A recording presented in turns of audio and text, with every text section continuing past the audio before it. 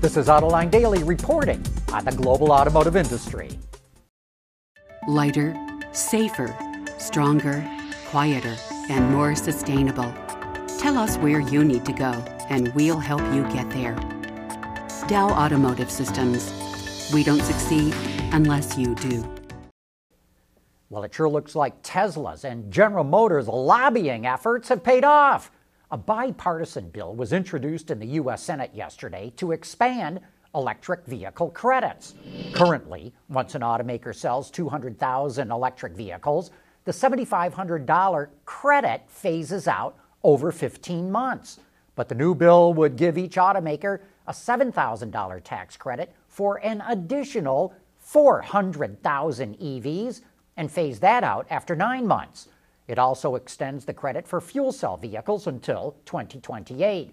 And this would be a huge victory for GM and Tesla, who have already hit the 200,000 vehicle threshold. But there's going to be plenty of opposition to this bill from the Trump administration, which wants to eliminate the EV tax credit altogether.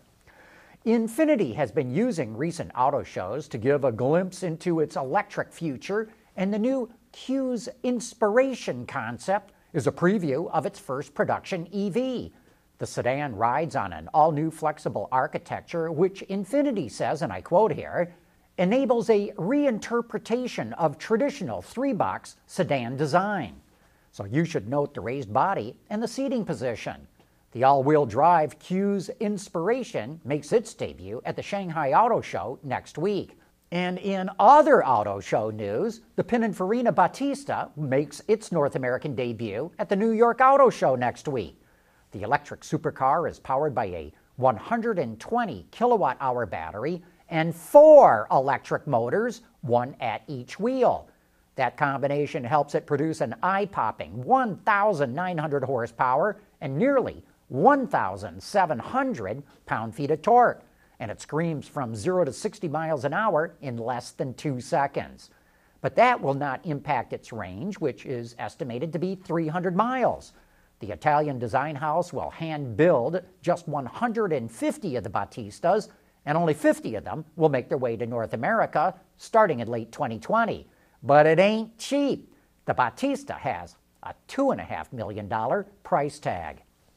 Traffic jams keep getting worse as the population of people and cars continue to grow. According to the U.S. Department of Energy, Americans now face 1.2 billion hours of traffic jams every year, and that is affecting the trucking industry. Trucks are wasting a lot of time just sitting in traffic. The Energy Department believes that if we could use vehicle connectivity to reduce traffic jams, it could be the equivalent of adding 42,000 truck drivers.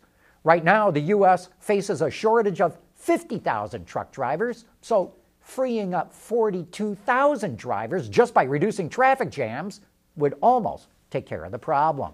And hey, be sure to join us later this afternoon for Autoline After Hours, when we'll have Masahiro Moro, the CEO of Mazda North America, in the house. So if you've got questions about where Mazda's headed, send us an email and send it to viewermail@autoline.tv, and then join us at 3 p.m. Eastern Time when we go live. GM attacked Ford in a flurry of television ads, making fun of Ford's use of an aluminum body and bed on the F-Series. And now we're going to find out if GM's carbon fiber pickup bed, that will be optional on the Denali version of the GMC Sierra, can stand up to a truck buyer's abuse. Production of the Carbon Pro bed will start in June, and GM put it through pretty rigorous tests, including drop, heat, and corrosion tests. It even accelerated a snowmobile with metal-studded tracks at full throttle with a 250-pound rider on the back to see how it would hold up. It only had minimal scratching. One of the obvious advantages of a carbon fiber bed is weight. It's roughly 60 pounds lighter. But other highlights include molded tracks for dirt and street bike tires, and it also offers an additional cubic foot of cargo volume. If you'd like to know more about this Carbon Pro bed, check out the interview that we did at this year's Detroit Auto Show with Continental Structural Plastics, the supplier that developed this. You know, at some point in the next 2 decades, electric cars are going to hit a tipping point and sales will take off. Unless some communities get ready for that day, they're going to get clobbered. A lot of communities rely on automotive factories for their tax base. These factories help pay for schools, police departments, and a host of other services. But a lot of those factories make parts for piston engines, and their business will be threatened in the future.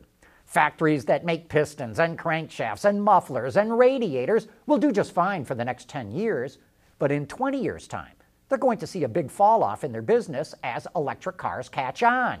So the communities that rely on these factories better start figuring out right now how they're going to deal with this, because we usually don't react until the factories start closing. AutoLine Daily is brought to you by Bridgestone Tires, your journey, our passion, and by Dow Automotive Systems, advanced materials that deliver better results. On last week's AutoLine After Hours, we were joined by Sandy Munro to talk about the Tesla Model 3.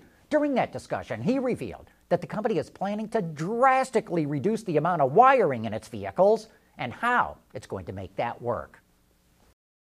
I kind of got the word that Tesla is going to drop from, I think it's 1.8 kilometers of wire inside of their car down to about less than 100 meters. Wow. How do you do that? How do you do that? Multiplex the we out of it. Multiplexing is one way, but I think it's going to be mostly wireless communication with no multiplex. I know one thing for sure, for that amount of wire, you're only looking at power wire. There's no way you could do anything else except for power. That's it. And can they send signals down power wires? No. Everything's going to be either Bluetooth or some short range kind of communication. Sounds hackable. I doubt it, but there's nothing really more exciting than and more mysterious than Tesla's software. I trust it more than I trust almost anything else. And of course, you can watch that entire episode right now on our website, Autoline.tv, or look for it on our YouTube channel. But that's it for today's report. Thanks for watching, and please join us again tomorrow.